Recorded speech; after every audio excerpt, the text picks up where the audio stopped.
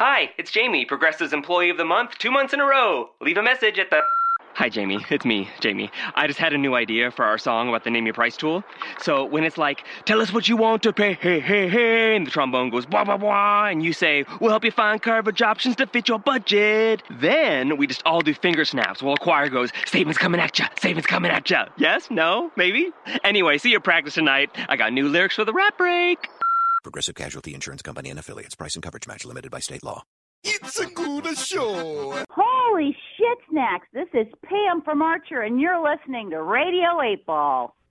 Radio 8 Ball, give us a shake. We're in the studio tempting fate wherever you are.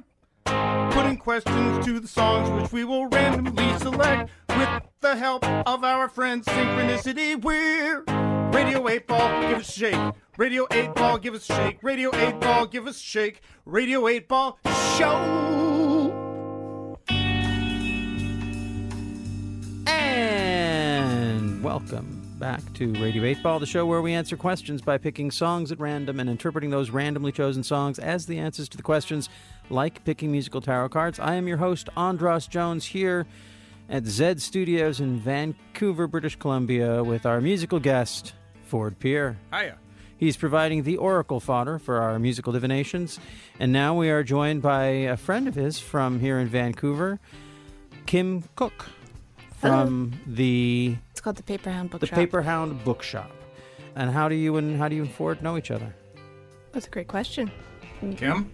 Well, we get together on a monthly basis, most of the time, to do a deep study of James Joyce's modernist masterpiece, Finnegan's Wake. Really? Yeah, we read 3 pages. Yeah. Yep. We pick it apart. Once a month. How long have you been doing this? Well, I've been doing it, well, you guys had been at it for a while before I joined. How many years, you said? Well, I've been in there for, I guess it'll be 8 in the wintertime, in October or whatever. So we've probably, the core group that meets has probably been doing it for over 10 years now. Wow. And we're more than halfway through the book. Yeah. That's fantastic. That's the way to do it. That's what a wonderful... Wow, I'm jealous. That's fantastic. Would you start it up again when you're through so I could join? Of course. Yeah, I think that's the plan. That's how it works. Really? It's the Viconian cycle that we're operating on. And there's a lot of oracular material to chew on in there. I was going to say, that's kind of fitting and perfect for what we're doing here. But it occurs to me, as a matter of fact, that our little group and your project with this show share a frontier. Yeah. Like just the sort of, it's one of the most appealing aspects of our get-togethers to me is the chance to digress on tangential subjects as they come up. Like one of us will notice something which is particularly, from our field of interest or something that we happen to know, and then that'll ignite a brief discussion about that thing or whatever. That's one of the best things about it. Is there something from a recent session? Synchronicity. Sorry, guys. It's okay. Let's just let that go. Nobody ever phones me. So is there something from a recent session of your Finnegan Wake readings that was particularly synchronistic, or was just wild, some wild digression or connection that maybe you feel like only your group would have got because of the particular prism you're looking at the book through? Probably the last one that really wowed us was that mosaic. Well, yeah, that was where we, really felt that we had cracked a nut there. We felt that we had some completely original, unassisted insight into the text, and we all felt like tremendous brain boxes. But what was the insight? Oh, it was just, it's. We correlated a character with Moses and Moses' speech impediment in the Old Testament, and it was really exciting. And those sorts of things happen all the time. We're excited about it. But in a more quotidian sense, like you're talking about, it's like that stuff happens all the time in there. You know, like somebody will turn up with, you know, a backache or whatever, and then there will be backaches. Right. That are mentioned on some page in many different languages or whatever. That happens all the time in that book. They're impossible to avoid because every sentence is so dense with, you know, like you can read whatever you want to into it, and it helps you do that. It's like a three-dimensional text. It's like a palimpsest. So Right. you have layers of words and meanings and intentions, and they unfurl. And it's true. It depends on where you're at in your day or in your life, what you're going to see in it. And we all are bringing maybe a specialized knowledge or interest to the text. So we see what we want to see. Well, I find that interesting because, so part of the idea, the conceit, or the concept of the show is that we can use anything as divination, and particularly music. I feel like it does work on multiple levels. So, it doesn't have to be particularly inspired or brilliant music in order for it to be a great answer to a question. But then you could say the same thing. You could do bibliomancy with any book and probably get some kind of synchronicity. But then a book like that seems to court synchronicity because of the way it's written, that there's an intention in it that either, and I wonder, does that draw readers who then take it on that way, and that by Joyce setting that intention in that creation, he made a spell that would draw you in to then start to project your stuff onto it. I'm not sure if there's a question here. I just find it interesting that some works of art seem to beckon us in that way, while any work of art can work that way. Yeah. Right? Do you feel that I'd go so far as to say that book is about that. Right. It's about reading things into situations and how much you aren't even aware that you're bringing to each situation. Right. You know, how much you already know that you don't even know that you're focusing on. It's true, and it is an unconscious book because it's his night book. It's a dream, and right. So it has that layered depth of a dream where things don't necessarily make sense, but later on, you can draw all sorts of meaning and inference out. And was this your idea? Was the group? No, I just jumped on at some point. It was something that was happening at the bookstore? No, I just knew somebody, actually a guy who came to the bookstore who I didn't really know very well, kept inviting me to join. For years he was inviting me to join this book club, and I didn't want to. And then eventually I just sort of capitulated, and I went, and it really was kind of life-changing, and so I kept going. And then Ford found out about it. Like, you found out about it by Googling Finnegan's Wake Vancouver or something, right? Yeah, because it was I was determined to read the book before I turned 40, and then I did, and I didn't have anybody to talk about it with. And so I did a search of like Joyce societies or Finnegan's Wake groups in Vancouver, and there was something which actually was old. It was because the group used to meet at the Irish Heather or something like that in Gastown. And there had been some sort of an article or a personal ad or something like that. Hey, come in. So I got in touch with the guy that Kim is talking about, who was a poet by the name of Kevin Spence, who lives here in Vancouver. And I told him, well, I've just read this book and I don't have anybody to talk about it with. You know, like, tell me about your group. And Kevin is, you know, an extremely open and welcoming person. He said, you should come to our next meeting. And so I did, and I had no idea what to expect. And it was like the rainiest night of the year, which is saying something for Vancouver. Right. And I turned up, it happened to be at Kim's house, and almost nobody else turned up, like including the guy who had invited me. Right. But then, we immediately got along very well, I would say. And I was having just the time of my life when in the door should walk a musician whom I've known for, I don't know, almost 30 years now or whatever. They're, Ford, what are you doing here? Who's Kim's partner. And who's that? His name's Jason Zampano.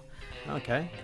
And so there's really no degrees of separation between me and Ford, and it was Finnegan's Wake that brought us together. Yeah.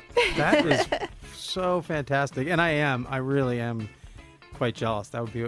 I wish there was something like that in my town. Maybe I have to start it. Maybe there is. I'll bet you there is. So, and you said but you read it on your own. Yeah. Well, I made it through on my own. Yes, I did. So it's not like, when we're reading through it together now, 8 years later, I'm like, oh, everybody, come on, pay attention here. This part is really good. Because, you keep on coming back to that book. It's impossible to just, take it all in. Yeah, reading it outside of an academic setting or a group setting like this, it seems like that would be...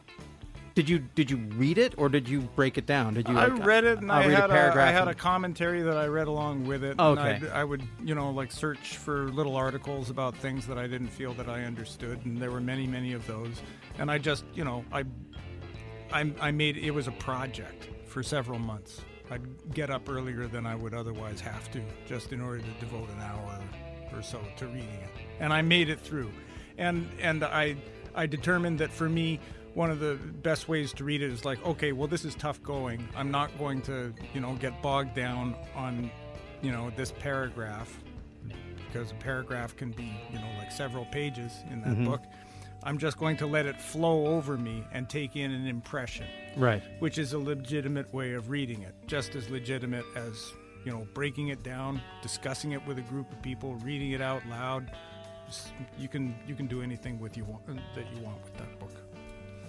What is it? Do you enjoy reading it out loud, Kim? Yeah. Very I think much. reading it out loud is probably the best way to read it. Though, as Ford just said, there's no wrong way to read it. You could read it in a very analytical way or a very metaphysical way, or you could just read it for tone or for vibration or whatever. But reading it out loud, it calls on a lot of oral tradition and wordplay that you wouldn't necessarily identify just reading it, just scanning it. On the other hand, when you are reading it out loud and it's connected to the sounds of words and to the time of words, then you hear it more with the inflection of the reader. And, it's so crazy with the punctuation and everything. There's just, I can't think of any good examples right off the top of my head, but, the way that a clause will be constructed in that book, it might be read as 4 or 5 entirely different meanings, and 4 or 5 different readers would inflect it differently. Right. Would pick the most familiar word inside a made-up word to have that, to choose a pronunciation for that word, where it could be, there's just 10 or 11 other words inside that same word which aren't the ones that they feel that the rest of them orbit about. So there's, a lot of different ways of going about that book. I think that it's fair to say. Do you feel like, of course, and Kim, as a book expert, a professional in the world of books. I'm a book laborer. A book That's laborer. What I call myself. Are you aware of any other book that exists that attempts that? Well, there is a class of book, I would say, that is a big, important, difficult book. And they're most notable in the used book realm because they circulate with less frequency than the other kind of book, which is a more approachable book that people tend to finish. And a book like Finnegan's Wake, you never feel like you've finished it in a satisfactory way. Even Right. if, like Ford, you read it from cover to cover, but then you just need to go back and start it over again. And so there's books like J.R. by William Gaddis, or I would David Foster Wallace's Infinite Justice one.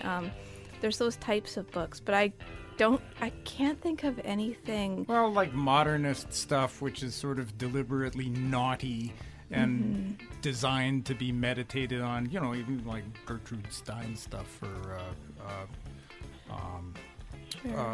Thomas Pynchon. Yeah. Or things like that, where well, There's a pornographic novel from the 60s by a French guy. I can't remember his name now, but it's called Eden, Eden, Eden. And it's got that thing going for it where it's just an explosion of language. Like the what am I reading thing? Yeah, like what have I gotten myself into? But no, there's nothing like Finnegan's Wake. No. And I guess that's the thing is like, I know that Finnegan's Wake is a masterpiece because I'm told it's a masterpiece, and all these brilliant people who came before me have done the work to tell me it's a masterpiece. But if someone just handed me this book and said, I wrote this, if two people and someone else handed me a book that was just like a really bad book, I don't know if I would be able to tell I don't know if I could tell the difference just on the surface, right? I mean, you can't tell the difference between the brilliance of Finnegan's Wake and just, like we were saying, what have I got myself into, Eden, Eden, Eden, until you either have the key or you've taken the time to explore it. Or would you say that if you could read the first page of Finnegan's Wake, knowing nothing about it, you'd be like, this is a work of Well, there are some very august people whose opinions carry a lot of weight who think that it's just, it's one of the biggest frauds ever perpetrated on. But they're wrong. Because I think there's I think I see the genius in it, and I'm not a scholar or just a book laborer. Would you recognize the genius in Finnegan's Wake? Do you think you would recognize it if you just came across it and you didn't know? You need a lot of patience. You need to settle down and look at it for a while. I don't think that I would have persisted past the first page if I was not informed of its reputation. Got it. Yeah, Ford probably would have though. He's a little bit more. Well, I mean, more energetic. Well, no, but even he said, he's like, I have to read this by the time I'm 40. He had something in your education told you that to be a well-read person, eventually I'm going to have to tackle Finnegan's Wake. Well, you had built it up. I've had some fun trying to read unreadable books before. Everybody comes to it by their own path. Right. I'm sure.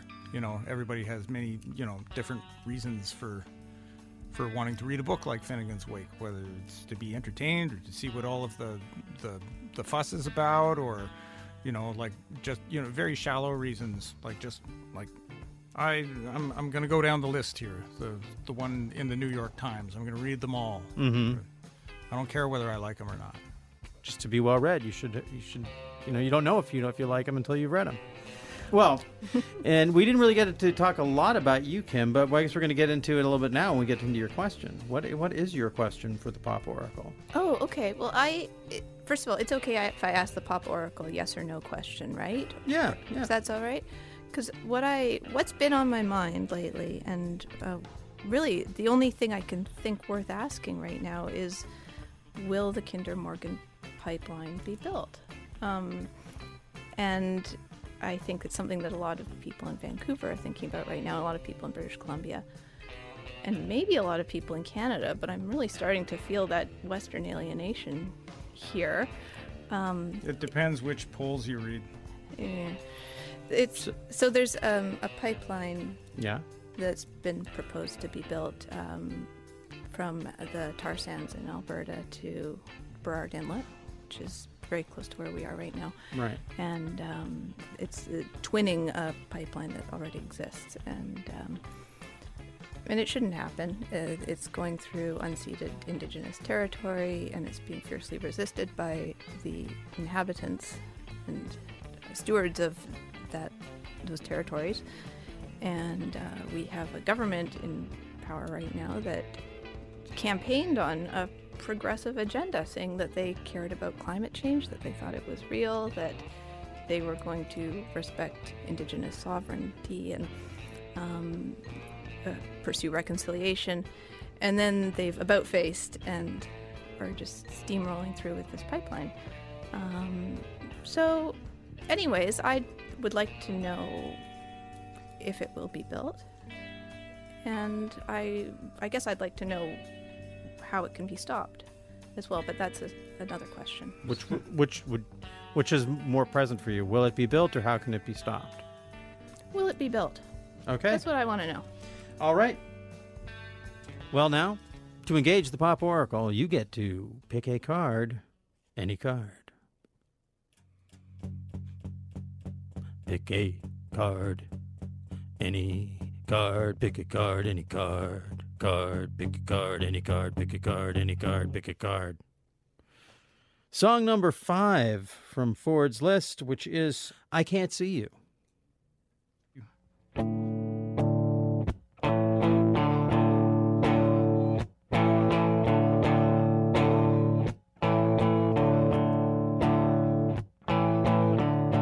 There's one or two things about which I'd say I really care.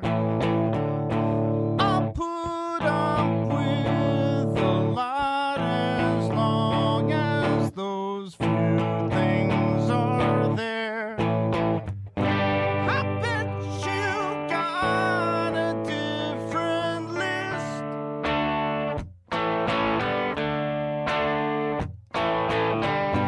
I know that you exist,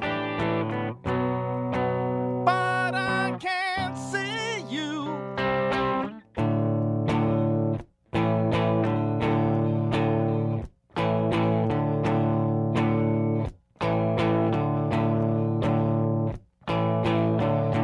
It's only fair that there'd be pushback on some things we're proud of that you disagree with, and I'll allow that you're allowed.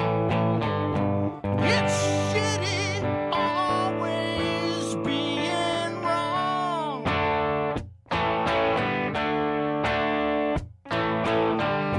I know that you are strong, but I can't see you. But I can't see you. But I can't see you. But I know that if you were to be but shown the way, then you would agree with all of us over here, with my friends and me, and I'd show you myself, but I can't see you, and you can't see me. And what would you think you were looking at if you could? Somebody just like you, but mean or stupid or just plain no good.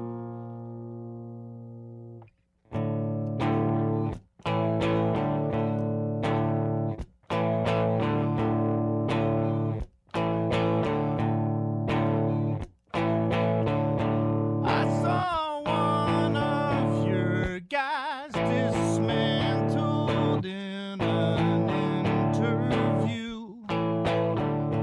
How could you watch something like that and think the way you do? Sometimes I just feel sorry for ya. Most times I just ignore you because I can't see you, and you can't see me. And what would you think you were looking at if you did?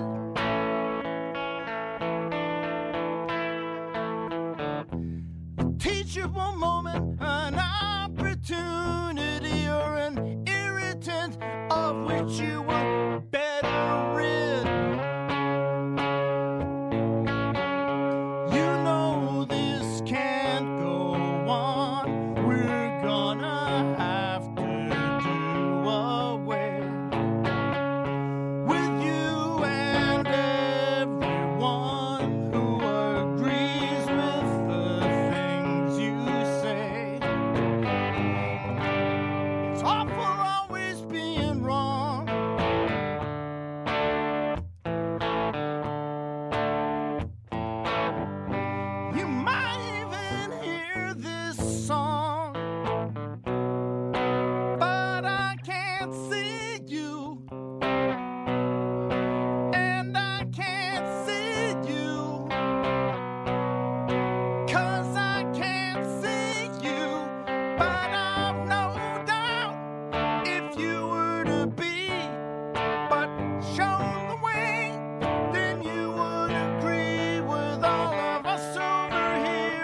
my friends and me, and I'd show you myself, but I can't see you.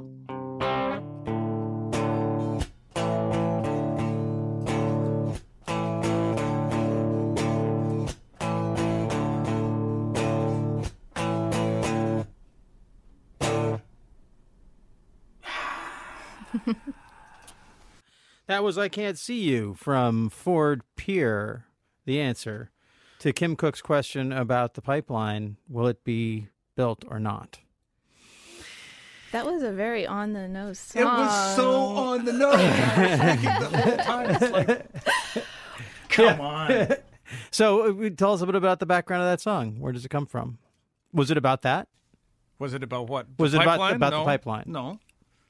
No, it's just, I mean, it seems to me that, like very often the case with points of view that can't be squared with one another is not that, like people won't be educated about the other side or that they resist it, or that information about the other point of view isn't available to them. It's just an entirely different language. Mm-hmm. It doesn't say the same things to them as it does to people who hold to those ideas. So, Yeah. songs about hopelessness. So, Kim, what did you think about that as the answer to your question? Well, it felt like, I mean, I know that maybe I was chancing it by asking a yes or no question, because the response that I think I got from that was like, situation is unclear. Like, it felt like it was describing exactly the impasse that we are at, and the struggle to surmount that impasse, especially when people are so deeply entrenched in their side and when things are so ideological. Yeah. There's a lot of jabber about, how people are delivered information which is an affirmation of opinions or views that they already have or whatever. To me, it doesn't really seem like all that complicated a thing. I mean, like, people sort of accomplish a lot of what these logarithms do themselves. They can read exactly the same thing and think, well, there you go. You see, that's exactly what I was talking about. And then somebody who holds the contrary view might say, well, no, that's what I'm talking about. That happens all the time. And, the song's okay, but I mean, these same sorts of impasses happen with people. Mm-hmm. Just not, it's not necessarily a political song. It's, friends who have arguments manage to state their case perfectly, and they say exactly what they want to. Mm-hmm. They make themselves perfectly understood. It's just that being understood by the person who's understanding it means something different. Right. Is it there's? It seems like the song shares some DNA with the Phil Oakes song, "A Small Circle of Friends," like that idea. Like this is only like it could. Yeah. I don't know that song. Oh. And I guess I can't help when someone asks, even though you asked one question was, will it happen?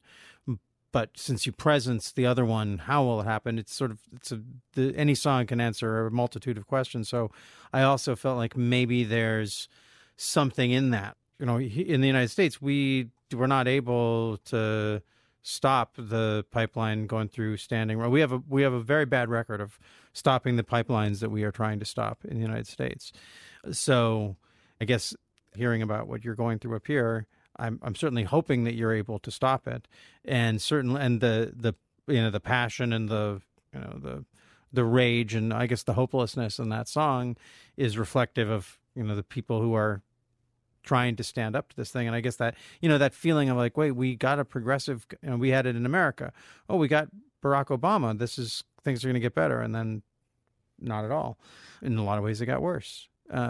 And then certainly they've gotten much worse since then. There is something about that, and again, this is a fairly, I'm not digging too deep to come to this interpretation, but the implication of an impasse, I think, maybe plays out in the real world, where the Kindermorgen and the various groups opposing it end up going, in court for years and years, and with many challenges, and that's been going on for a while, and it will probably continue to go on, and eventually maybe the oil just won't be worth it. It's already worth a fraction of what it was when this plan was hatched, right? So how is that? I think that, per barrel, this is like bitumen. It's plummeted down to $40 a barrel or something. It's very difficult to extract. It's very difficult to refine. It's expensive to refine. Nobody wants to refine it. There isn't even. It's the idea behind this pipeline is that we will then be able to ship to an Asian market, which does not yet exist. Right. It's sort of like build it and they will come. If we're able to ship them bitumen, which each barrel, by the way, contains a third or a quarter of a product that they have to add to it so that it's soluble enough to be transported, because otherwise it's just tar. Sludge, yeah. And they, if China has access to this stuff, well, then they'll build a refinery for it. But yeah. And then we'll have put all of that into the atmosphere, right? That's the thing, right? Yeah, no, it has to stay in the ground. Right. Yeah, but of course. But yeah, I think maybe your song did answer that maybe nothing is going to happen because we're going to be at loggerheads. Everybody's going to be fighting and very upset on all sides. Everybody thinks everyone else is an idiot. But maybe it just won't happen. Let me ask you guys something about that song. Who did you think was singing it? I was thinking that it was from the standpoint of the protesters. That's how I heard flip-flopped back and forth because at times it sounded like a very angry masculine voice that I would associate with an Albertan. Well, that's the thing. And you are a masculine Albertan. I forget that sometimes. Well, I don't know. That's a mighty high bar. Hey, it's Man Albert. But I took care when writing that song so that a Trump supporter could have sung exactly the same song. There's nothing in there which is explicitly on the side of the Angels. Right. Mm-hmm. It's just someone. That's the point. Right. Is that they. I can't see you. Yeah. I can't. A charitable person on either side of the argument just sort of feels pity for somebody who is so benighted that they're never going to get the picture. Right.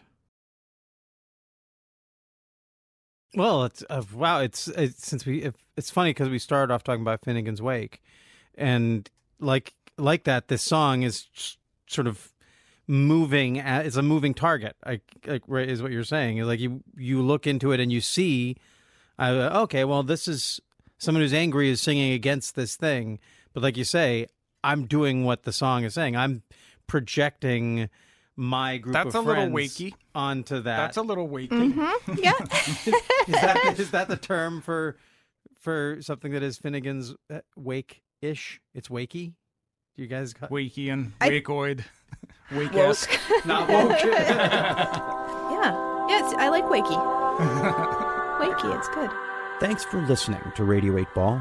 If you enjoy the show, please subscribe to us on iTunes or Stitcher, and check out our website and the links provided for info about past and future shows on the Radio 8 blog, our ongoing Patreon campaign, and where you can download our Radio 8 Ball app that allows you to engage the Pop Oracle directly in the form of every song ever performed in the history of Radio 8 Ball. I hope today's musical divination brings and brought the sync to you wherever you are. And until next time, I'm your host, Andras Jones, wishing you lots of spine-tingling synchronicities, connections with the natural world, and all the inspiration you can handle. It's the Radio 8 Ball Show. It's a good show. Let's say you just bought a house. Bad news is, you're one step closer to becoming your parents. You'll proudly mow the lawn. Ask if anybody noticed you mowed the lawn. Tell people to stay off the lawn. Compare it to your neighbor's lawn. And complain about having to mow the lawn again. Good news is, it's easy to bundle home and auto through Progressive and save on your car insurance, which, of course, will go right into the lawn. Progressive Casualty Insurance Company, affiliates, and other insurers. Discount not available in all states or situations.